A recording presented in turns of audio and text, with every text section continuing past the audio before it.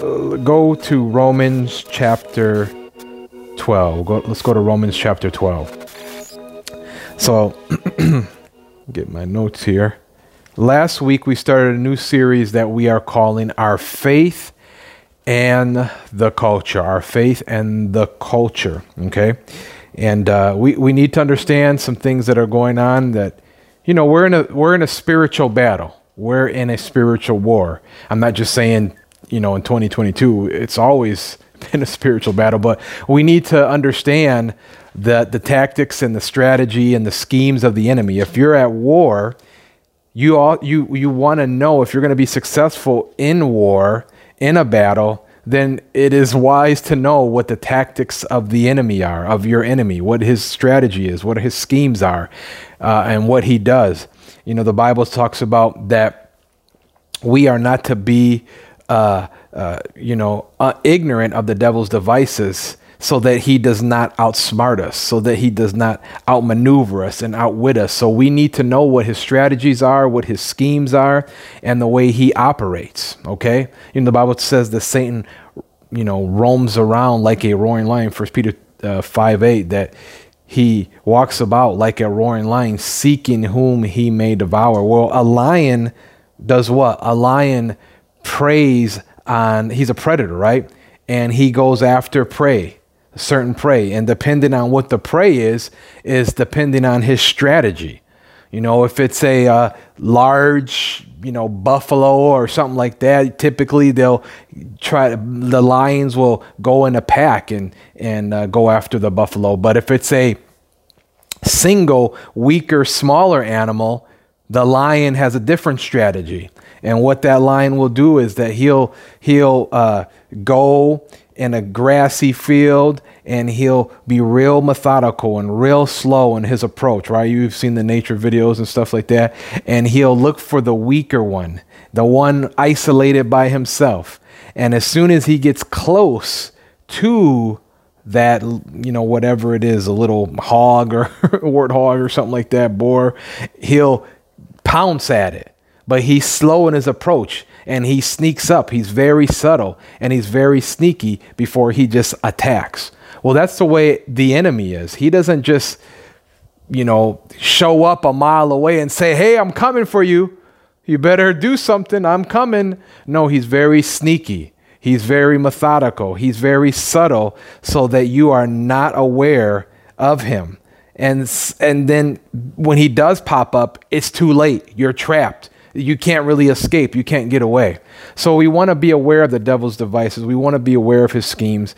And I'm not saying that we need to be afraid of him. We don't need to be afraid, but we still need to be aware of his strategies. Amen. So let's go to Romans chapter 12. Okay, you are there. Romans chapter 12.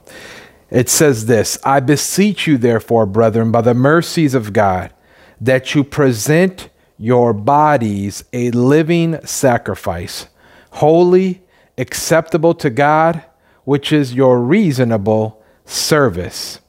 And do not be conformed to this world, but be transformed by the renewing of your mind, that you may prove what is that good and acceptable and perfect will of God.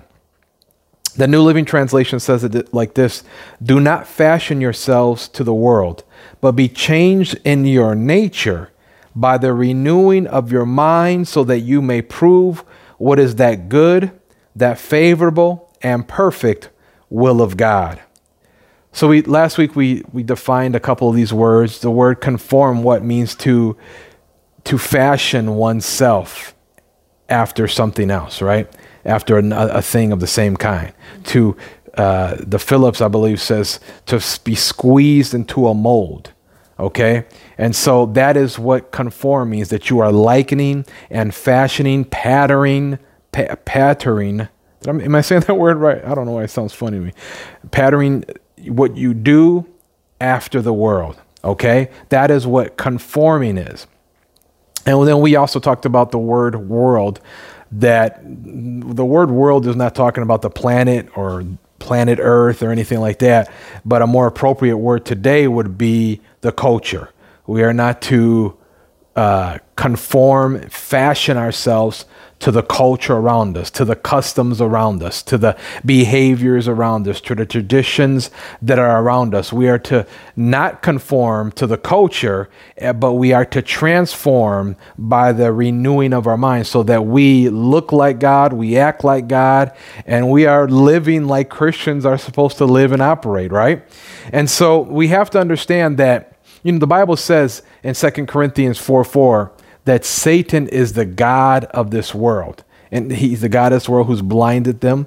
Well, we could say it for sake of this series and this message that he's the god of the culture, because that's really what it is.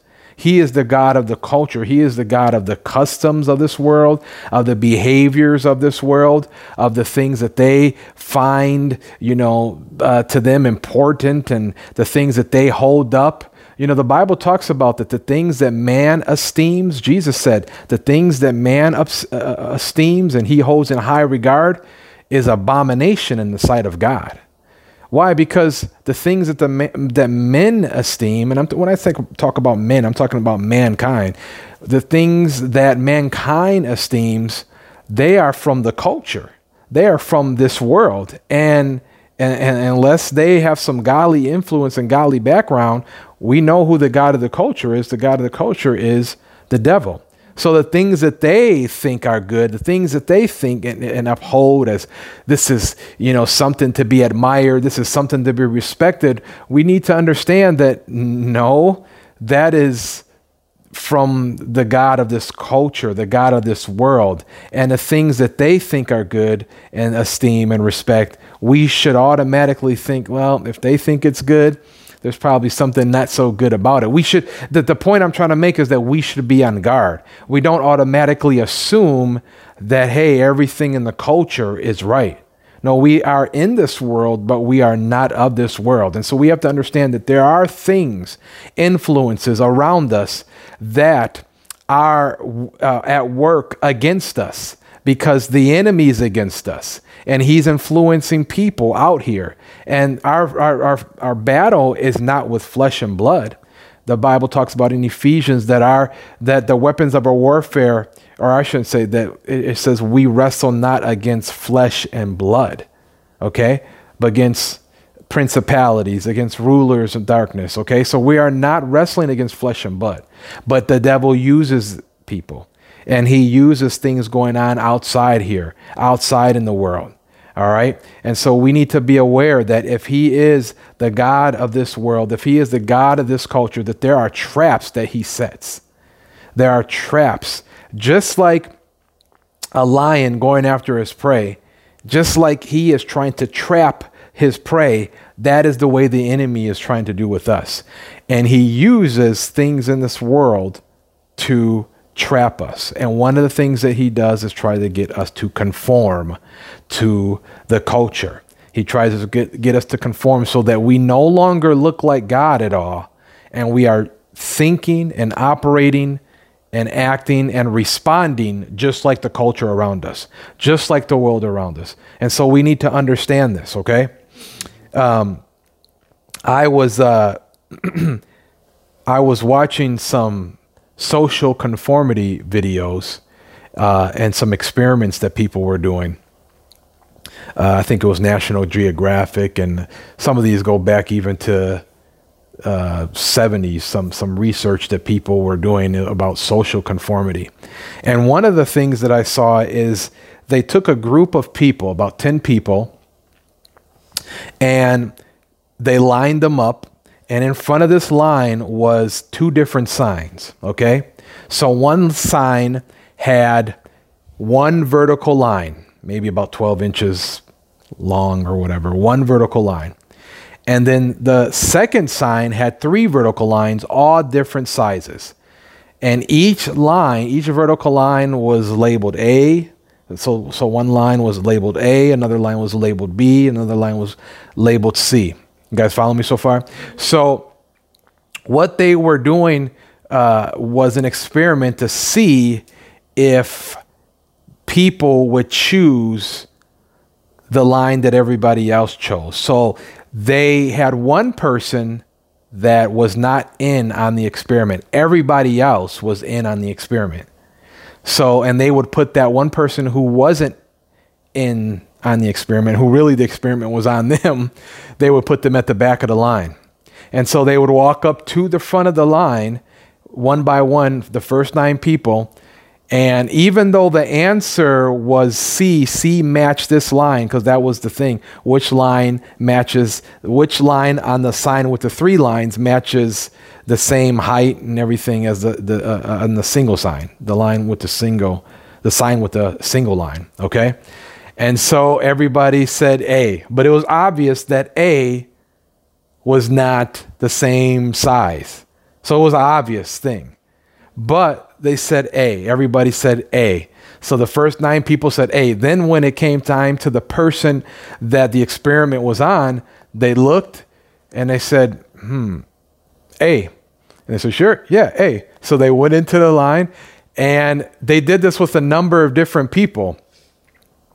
And there's that was one experiment. I saw a similar experiment, similar type of thing, but they were in a classroom type setting and asked similar different questions, which letter and which number, which line, different things like that, match with this or look like that. And when they asked these people, why did they choose A? They said, well, I didn't want to be, one person said that I didn't want to be that dumb person. I didn't want to be that dumb kid that picked A or that picked C and everybody picked A, or one person said, well, everybody else picked A, so I thought that I should too. So what happened was they were confused. They got into fear and it caused them confusion. And really what happened was they conformed. They conformed because they didn't want to stand out. They didn't want to be the odd duck. They didn't want to be the oddball who picked the right answer. I saw another similar experiment where they put a group of people they were in a speech. I don't know, there's probably 100 people in the room, and they were there attending what was like a TED Talk or something. And the person speaking for the first half of the speech gave a really good speech. But then the second half of the speech, he started speaking gibberish on purpose. Okay? He started saying things like, and, it's raining cats and hats and gibberish, tangerines are falling from the sky. And he would just say things like that that didn't make sense at all. And people started looking around like, okay, what is he saying all of a sudden? And then he ended the speech, after saying all these things that didn't make sense at all. It was just gibberish. He ended the speech, and they had 2 people that were plants. They were part of the experiment. They stood up, and they started clapping. Yeah, giving a standing ovation. And when they did that, and they were so exuberant, everybody else was like, okay. So they stood up and started giving a standing ovation. And they asked people after, why did you stand up and give us a standing ovation to the guy's speech? And they said, well, they didn't want to be the only one just sitting down. Even though they're like, what is he talking about? What is he saying? Doesn't make sense. They didn't think his speech warranted a standing ovation. They were still confused. They didn't want to be the only one sitting down. And so what I'm trying to show you is how the enemy uses fear and isolation, and this fear of you being alone is how people will conform. People don't want to be the only one. I think out of that whole crowd, there was one woman who didn't stand up. She's like, I ain't standing up for this. I don't know what the guy's talking about. This don't deserve no standing ovation. But that is how our culture is. Most people will conform because they don't want to stand out. They don't want to be alone. And there is this fear of being alone. There is this fear that I'll be the only one. If I do this, if I say this, if I don't go along with the crowd, if I don't go along with what everybody else is saying, what everybody else is doing, I'll be the only one. And everyone will be looking at me. All eyes will be on me. Everybody will wonder, why aren't you doing what we're doing? Now, Those are just experiments. But what we're facing today is not an experiment. It is real.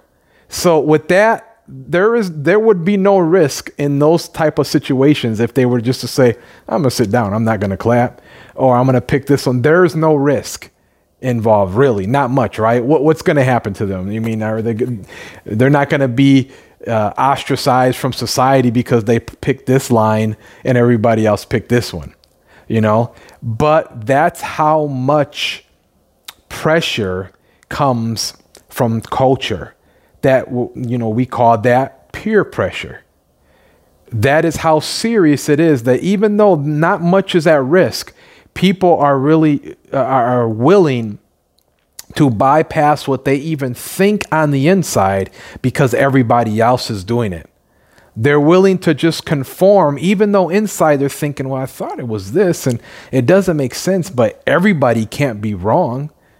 Everybody can't be making a mistake. Everybody can't be dumb, right? So there's something I'm missing, so people will conform. Do you guys see that?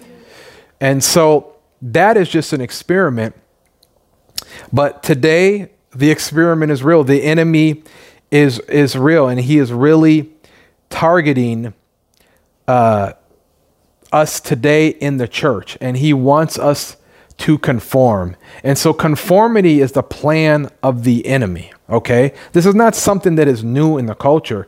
Conformity is the plan of the enemy. He wants us, the church, to be conformed to the way the world thinks, to the way the culture operates, and he wants us thinking so much like them that we are silenced into conformity. And that is the biggest goal of the enemy, is to silence us Christians.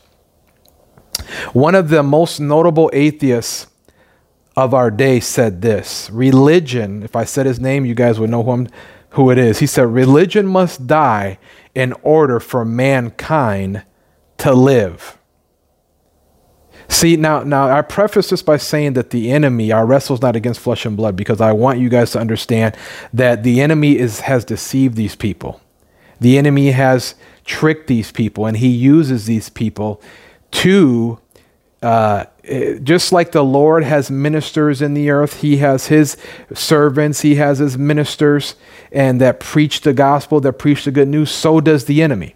And he uses philosophers, he uses the media, he uses movies, he uses TV, he uses music to get his message out so that we conform, so that we are tempted to conform, okay?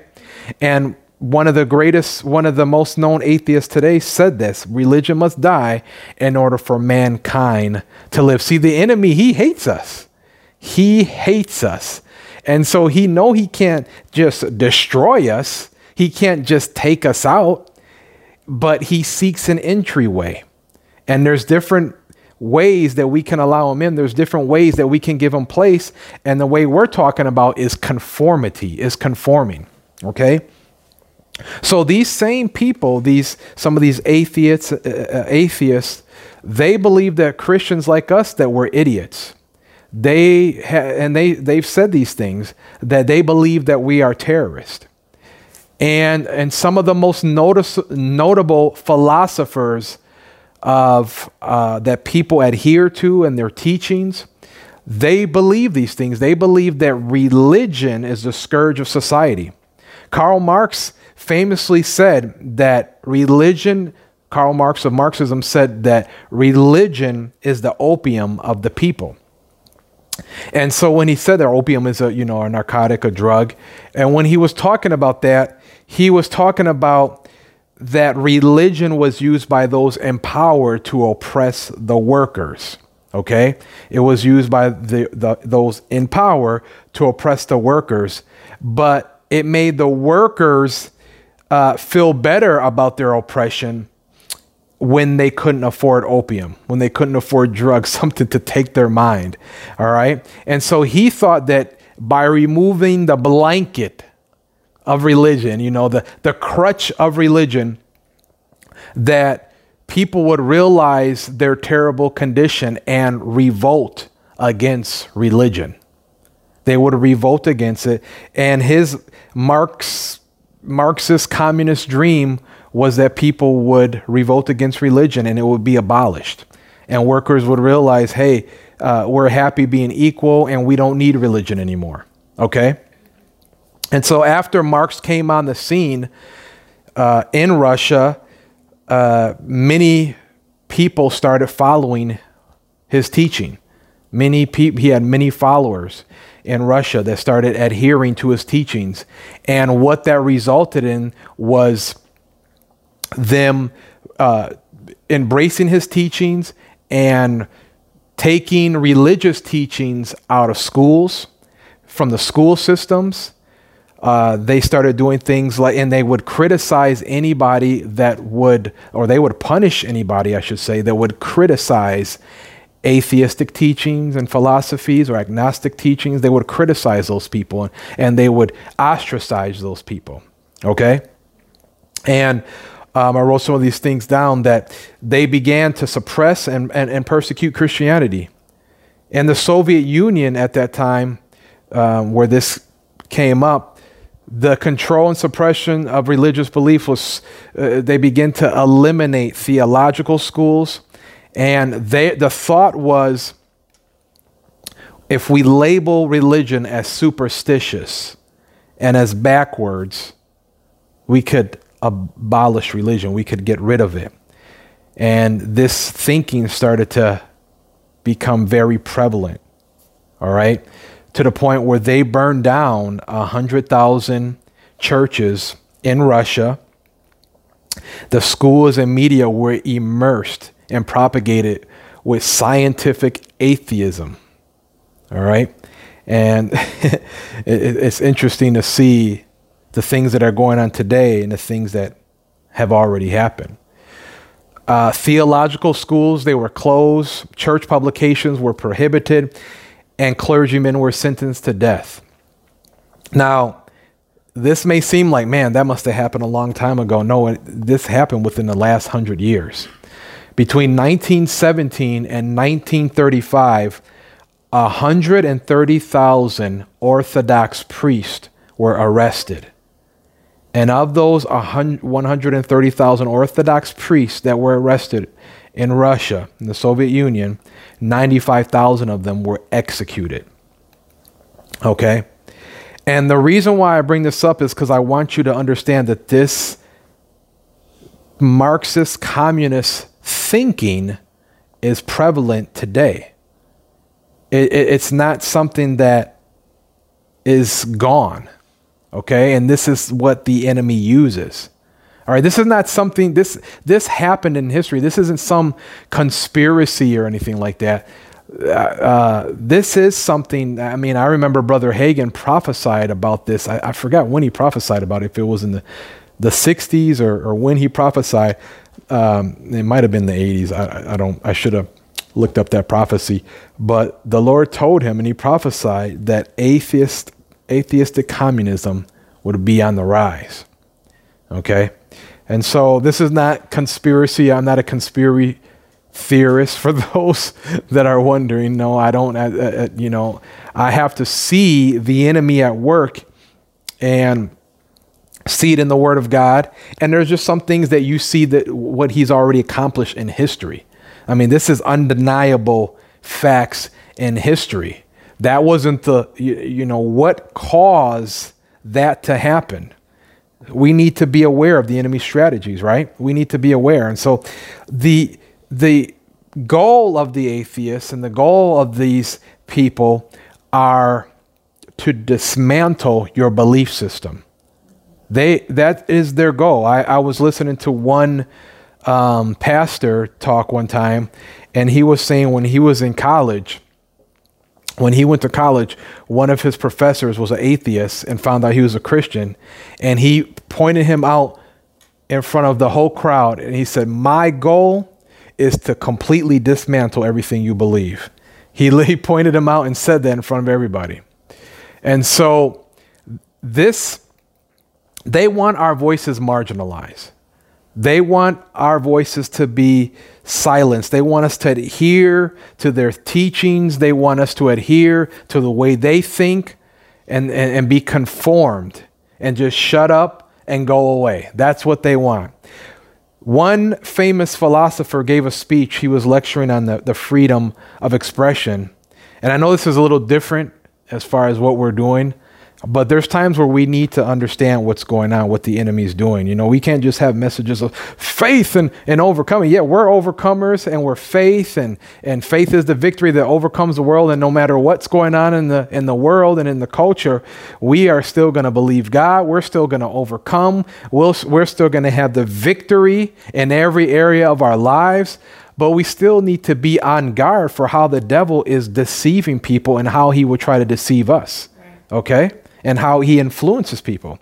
But one famous philosopher gave a speech. He was lecturing on the freedom of expression. Okay?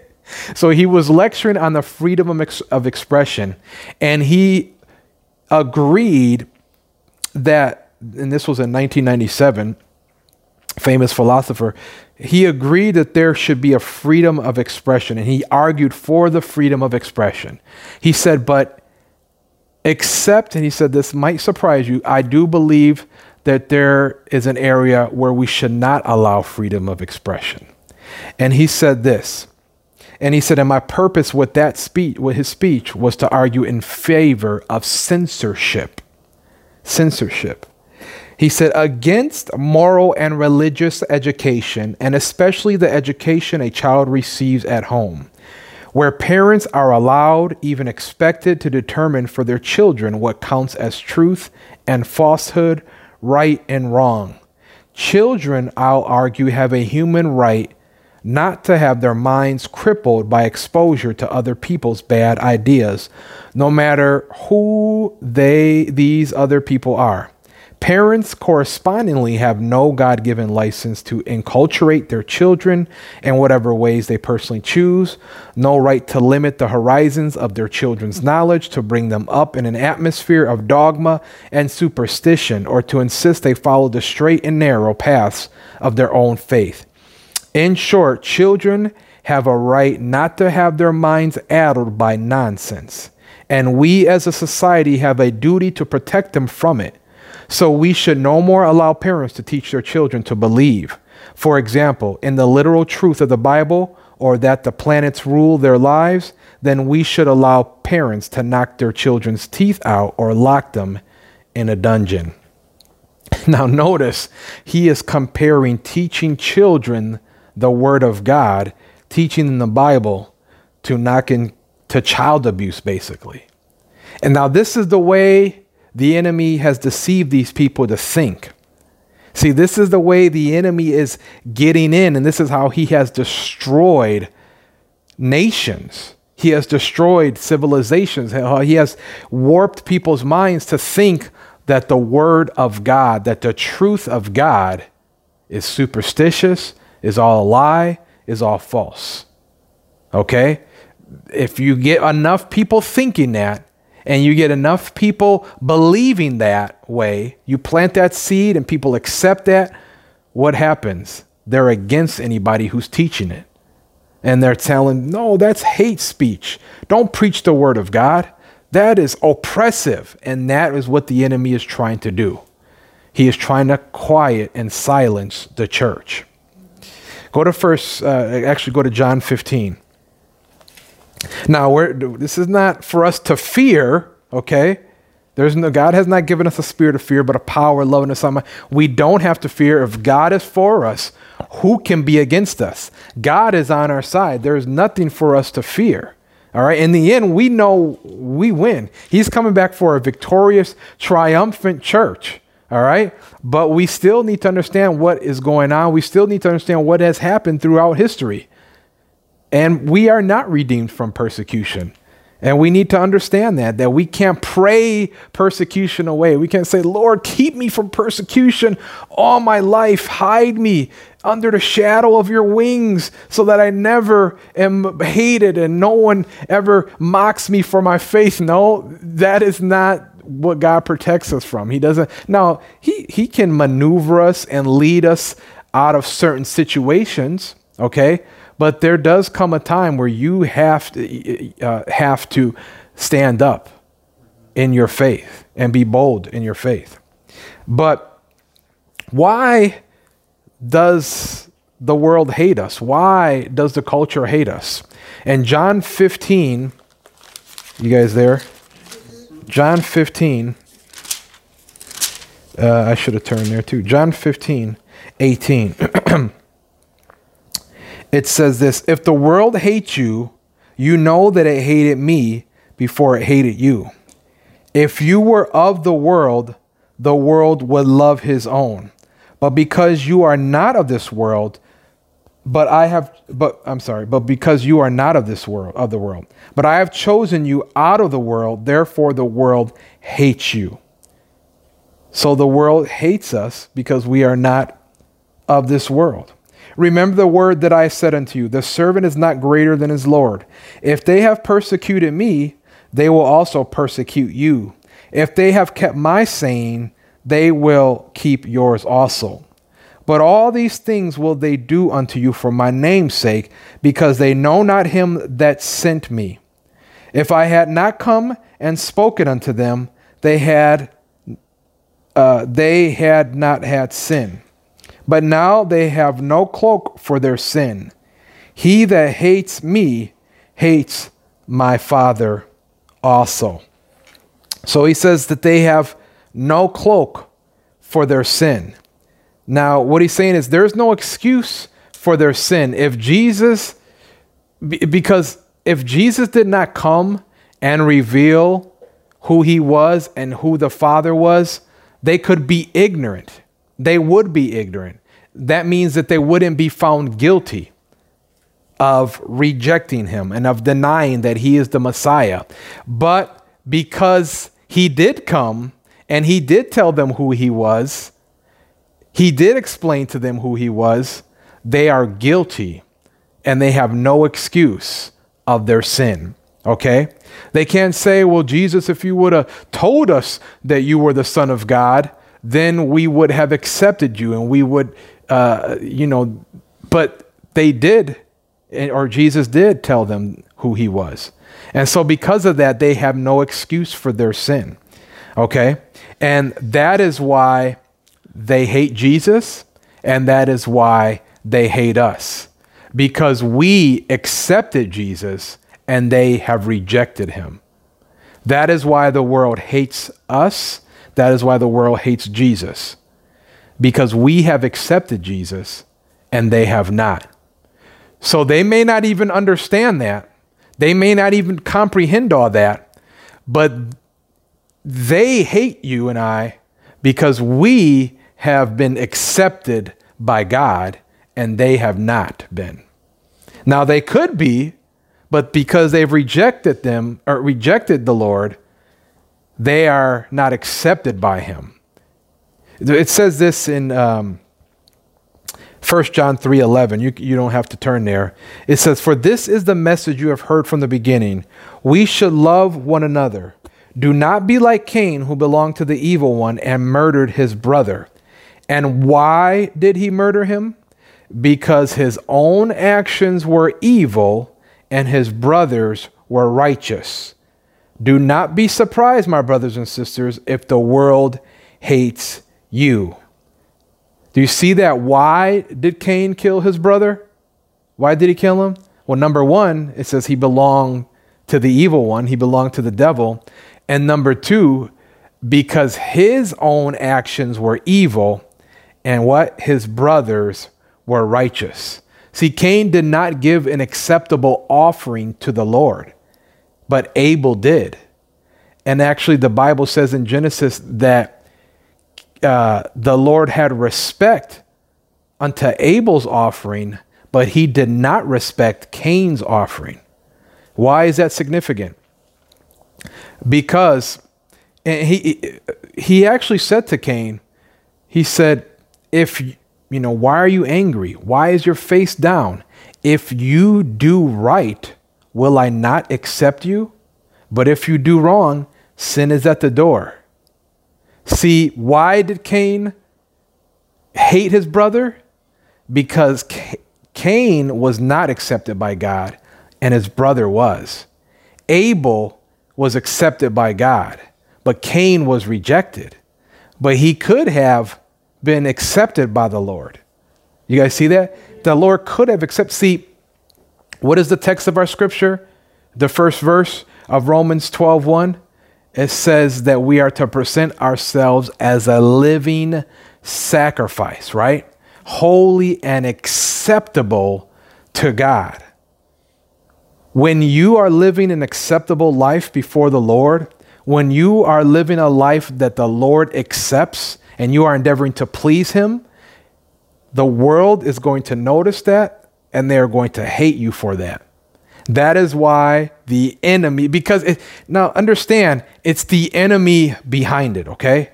The enemy, he is working in Cain. Why is he working in Cain? Because the Lord has rejected the enemy. The Lord has rejected the devil. And so the devil is behind this. He is the one who is not accepted by the Lord. He is the one who has been kicked out of heaven. He is the one who God no longer accepts. And so he is the one that, and it's his own fault, but he is the one behind this. He is the one that is causing this anger and this murderous rage inside of a brother, that because God accepts him, I'm angry with him and I hate him to the point I want to murder him. Do you see that this is what's going on? Are you guys seeing this? This is what's going on in our culture, that the Lord has accepted us and he has not accepted the world. Now, I hope you guys differentiate what I'm saying. He has saved the world. He has come and paid the price for the world. He loves the world. But if you are not living a life acceptable to the Lord, what does that mean? You are not being accepted by him until you receive what he's done for you and you live a life acceptable to him. Do you guys see that? Okay. So this is not, don't go off, let your mind go off on a tangent thinking that I'm saying that he's rejected them of salvation. No, it's just their lives as they currently are. When they reject Jesus, they reject his acceptance. You guys hear that? When you reject Jesus, you reject his acceptance. Okay? And this is why the world hates us. All right? The world hates that there are people like us that are willing to lay down our lives as a living sacrifice. What does that mean? We are willing to say, Lord, I'll lay down my dreams. I'll lay down my goals. I'll lay down my desires. I'll lay down the things that I want to do for whatever you want to do. I want to please you. I want to live a life acceptable to you. They cannot stand that. That angers them. That gets them upset. And again, it's the enemy behind it, okay? But because they are choosing not to live a life acceptable to the Lord. There are many people and Christians, sadly, that know that the Lord is real. They know that Jesus is real. They know that he's died for them, but they are choosing to not lay down their lives for him. They're choosing to say, no, I want to do what I want to do, when I want to do it, how I want to do it. I want no one telling me what I need to do. I want no one lording over my life. I want no one in control of my life. And so they have rejected his acceptance. And because of that, they hate us. Okay? But like I said, God is merciful. He's merciful. And just like Cain, if he would have done right and switched his mindset and said, I'm going to give an acceptable offering, I'm going to do something that God respects, he would have been accepted by God, and there would have no reason for him to kill his own brother. All right? Go to Daniel chapter 1. Daniel chapter 1. What do we do in a world that hates us, in a culture that hates us, and they want us to conform, and they want to silence us? What do we do? See, the devil, he wants us to be reconditioned to the way we think. Just like we're supposed to renew our minds with the word of God, the enemy is trying to renew our minds in a different way. Okay? Daniel chapter 1. You guys there? Tell me when you're there. Daniel chapter 1. Now, I don't have time to go through the whole background of Daniel, but just understand that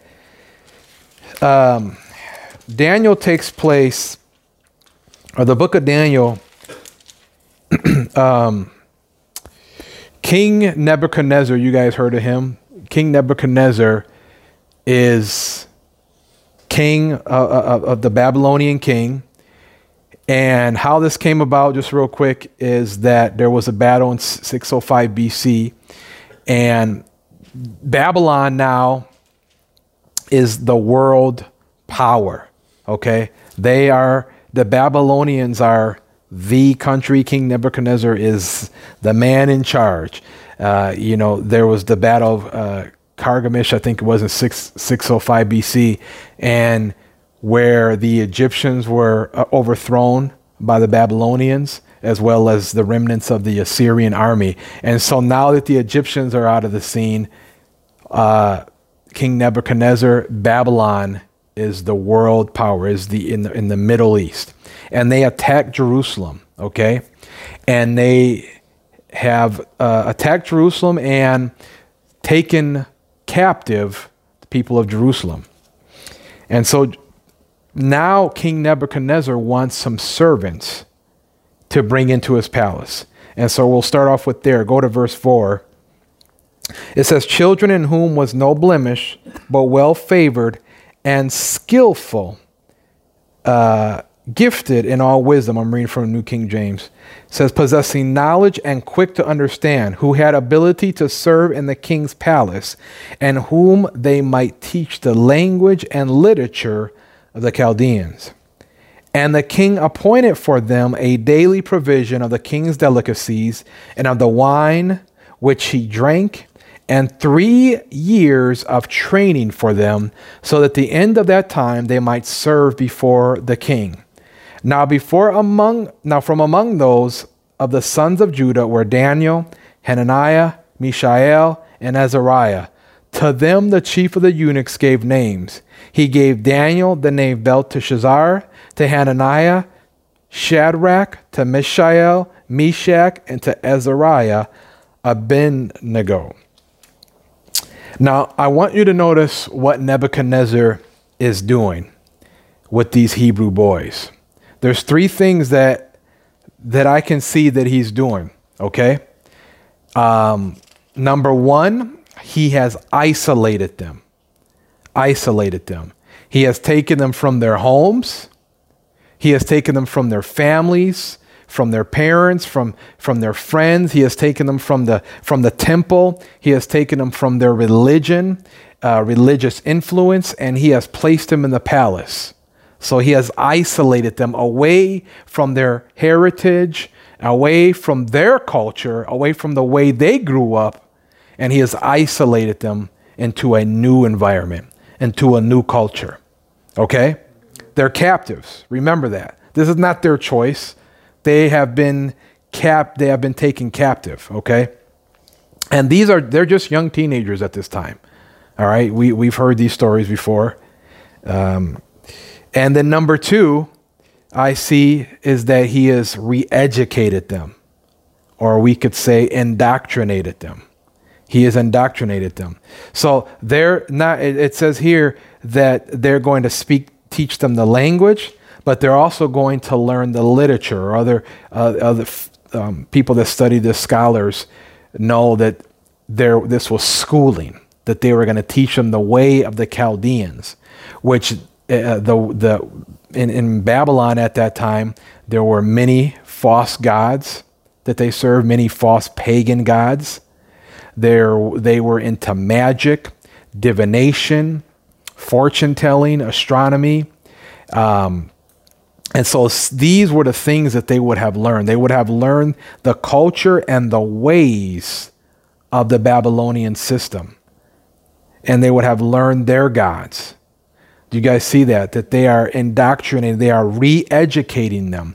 They are, and this was a 3-year program. It says that this was 3 years that was happening. Okay, it kind of sounds familiar, doesn't it? This was a 3-year re-education program to teach them the Babylonian way. All right. And so they wanted them to be so different from their culture. They wanted them thinking so different that they no longer think like the way they used to think. And so they had to do this 3 years. It's not something you could just do in one moment, in 1 month. This is something that you have to be immersed in for 3 years. Okay? And you're away from your family. And in number 3, assimilate. So he wanted to isolate them, re-educate them, and assimilate them. Assimilate, how did he get them to assimilate? Or how was he trying to assimilate them? Well, he changed their identities. He changed their name. Daniel, which means God is my judge, was changed to Hananiah.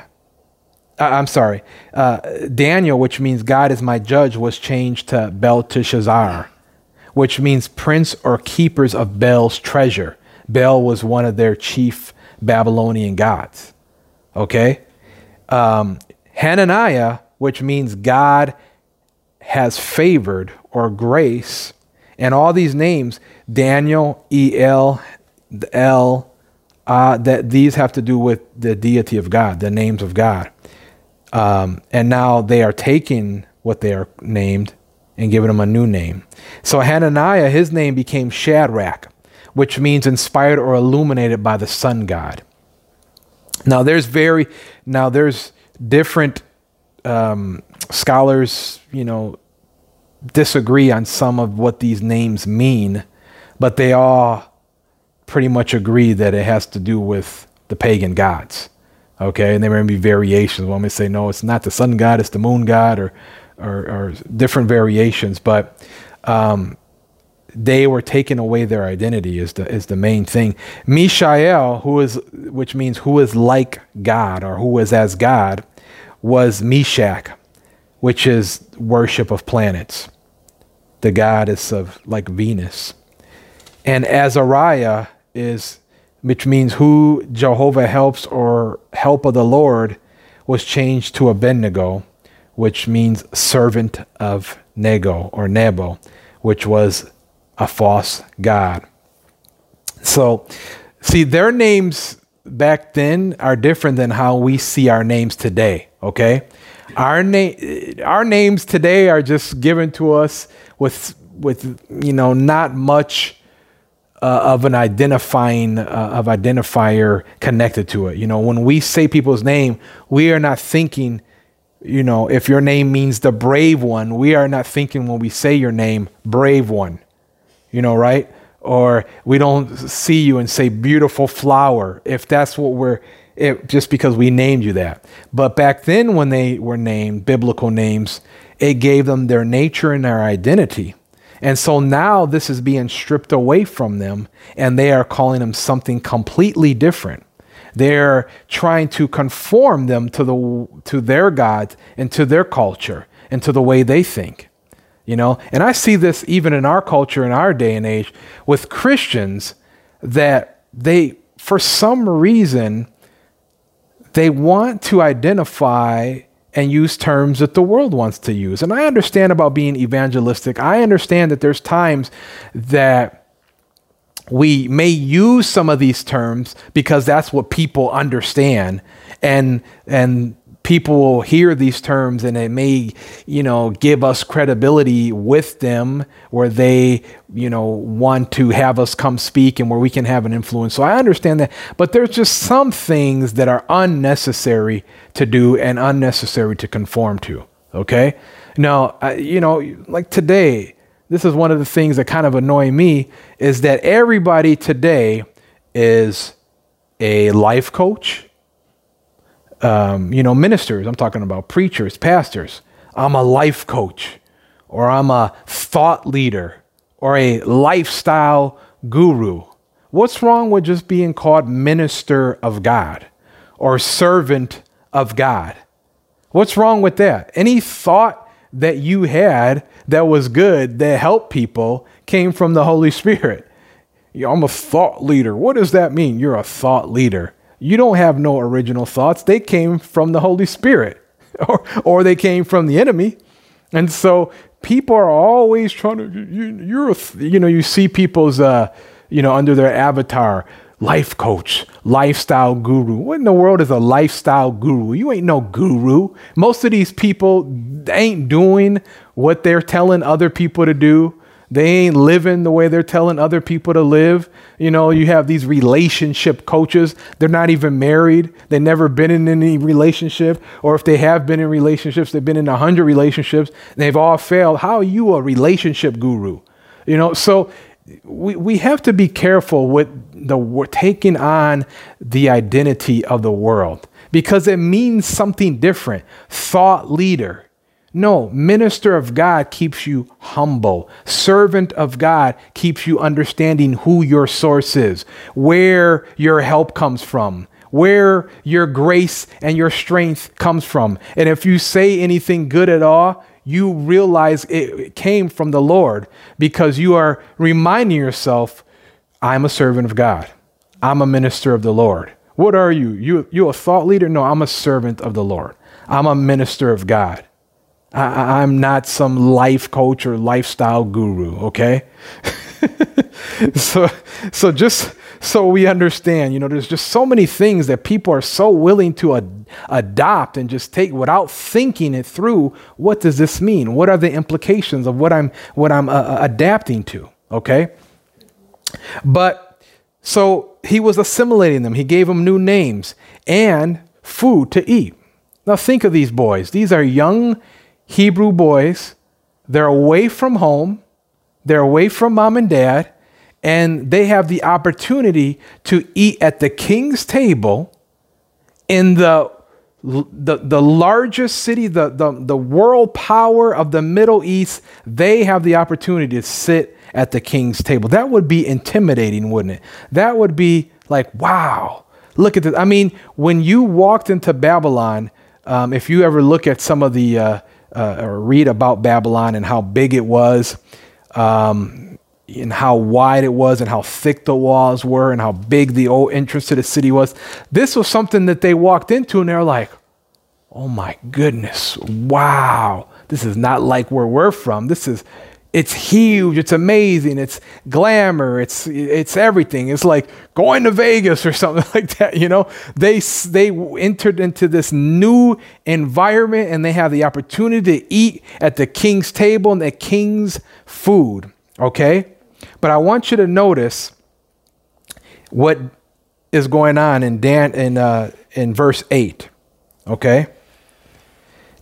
It says, but Daniel. Notice there is a contradiction. But is a contradiction, right? It contradicts what was before it. But Daniel. And it says, Daniel purposed in his heart that he would not defile himself with the portion of the king's delicacies, or that means his meat, nor with the wine which he drank. Therefore, he requested of the chief of the eunuchs that he might not defile himself. See, notice that Daniel had a choice to make, to conform or not to conform. And he's just a young teenage boy, but he resolves within himself. He purposes within his heart, and he's determined, I am not going to be devoted to this culture because I'm devoted to the Lord. My commitment is to the Lord, and I'm going to live a life that's consecrated and acceptable to the Lord. Okay? And so even though you may isolate me, and even though you may indoctrinate and re-educate me and try to assimilate me, there is one line I will not cross, and I am not going to eat from the king's table. I am not going to eat the king's delicacies or the king's meat. Now you may say, why would he say I'm not going to defile myself with the king's food? Well, there's a number of different reasons why scholars believe that he would not eat from the king's table. Part of it is he was a Jew, and they believed, the meat that was would be given to them was meat offered to pagan gods, and drink offered to pagan gods, and so that was a problem for the Jews. You can't Can't eat that stuff. Another reason is that by accepting the king's meat and eating from the king's table would be implying fellowship and friendship with the king, with the culture, with the customs. You'd be accepting their customs. You'd be accepting friendship with them. Another reason would be that that food would weaken them and put them in a state where they were not able to make judgments the way they should. Now, whatever it is, I don't know exactly what it is, but what I do know and what we do see is that he said, I am not going to let this defile me. He considered it something that would defile him. He considered it something that he was not going to do and he was not going to conform to. See, there are a lot of things going on in the culture around us, in the world around us, and the world may try to tell us things and try to indoctrinate us and try to teach us things. They may try to isolate us and shame us, but there needs to be something in us that we set our heart and we purpose in our heart and we determine, no, there are certain lines I am not crossing. I may live in this culture and I may have to adapt to some things, but I am not going to disobey the Lord, and I am not going to do things that are not acceptable to the Lord. There are certain things that I will not do if it defiles me. There are certain movies I will not watch if it's going to cause me to be defiled. I'm not crossing. And see, these are things that you have to do beforehand, before you get in these situations. See, the power of this determination happens inside your heart, inside your spirit, beforehand. You have to determine beforehand, I'm not conforming in this area. And so there may be things that you have to say, I'm not going that way. There may be friends that you have to give up. There may be websites that you can't go on. There may be movies and music that you cannot listen to, and that you say, nope, if I do this, this will defile me. And it will lead me down a path that will cause me to conform to the culture. And if I conform to the culture, I'll become just like them. I'll become just like the world, and I'll be someone that the enemy has a hold of, and I'll be silenced, and I won't be obedient, and I won't be living a life that is acceptable to the Lord. See, the choices that we make today affect our tomorrow. The decisions that we make inside today affect our lives going forward. Affect all the decisions that we make, decisions of the heart, affect our lives. And there's things that we need to look at in our lives and say, you know what? I'm not going to conform. I don't care what the world is saying. I don't care if the world is promoting this and saying that if I don't do this, I'm being a homophobe, or I'm being intolerant, or I'm being a racist. Now, we won't be called racist, but they'll call us a sellout or something like that, right? So, but that's the big thing. That's what the enemy tries to do. If they don't do this, we'll call them a name. We'll shame them. We'll embarrass them, so that you have fear of being isolated, that you have fear of being the oddball, like those people in the experiment. You have fear of being the one that looks dumb, and that you're not educated, and that you don't know what's going on. No, there's some things that we have to say, nope, I will not conform. I don't care how it makes me look. I will not conform. Now, we're not going to be able to go into the rest of the story because there's some wisdom in the rest of this in what Daniel did. But I want you to see how important what was going on here is that he purposed in his heart. We must purpose in our heart. And when we do purpose in our heart, I will say this, and we'll probably pick up next week on this, that when he purposed in his heart, the favor of the Lord came. When he purposed in his heart and he rejected something that would defile him, the favor of the Lord came. Promotion came. Okay? The Bible talks about that he'll make, when a man's ways please the Lord, he'll make all his enemies be at peace with him. All right? And so the point of today, though, is to see that we must purpose in our heart that we're not going to conform. See, anybody, any fish, any dead fish can go with the stream. But it takes a resolve, it takes a determination, and it takes a purpose in the heart that I am not going to go with the stream or go with the flow. I'm going against the flow.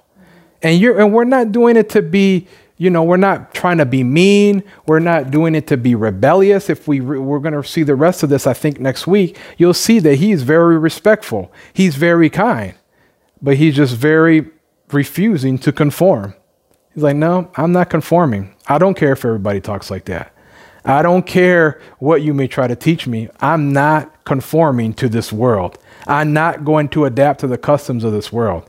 I'm not going to eat something that will defile me. I'm not going to let something, see, food is something that when you eat it, it gets inside of you, right? He said, I am not going to let something get inside of me that would change my heart towards God. See, they're all alone. These boys, they're away from home. Who's going to see it? God's going to see it. And they had chose that I'm going to live my life a living sacrifice, holy and acceptable before the Lord. We hope this message has encouraged you today.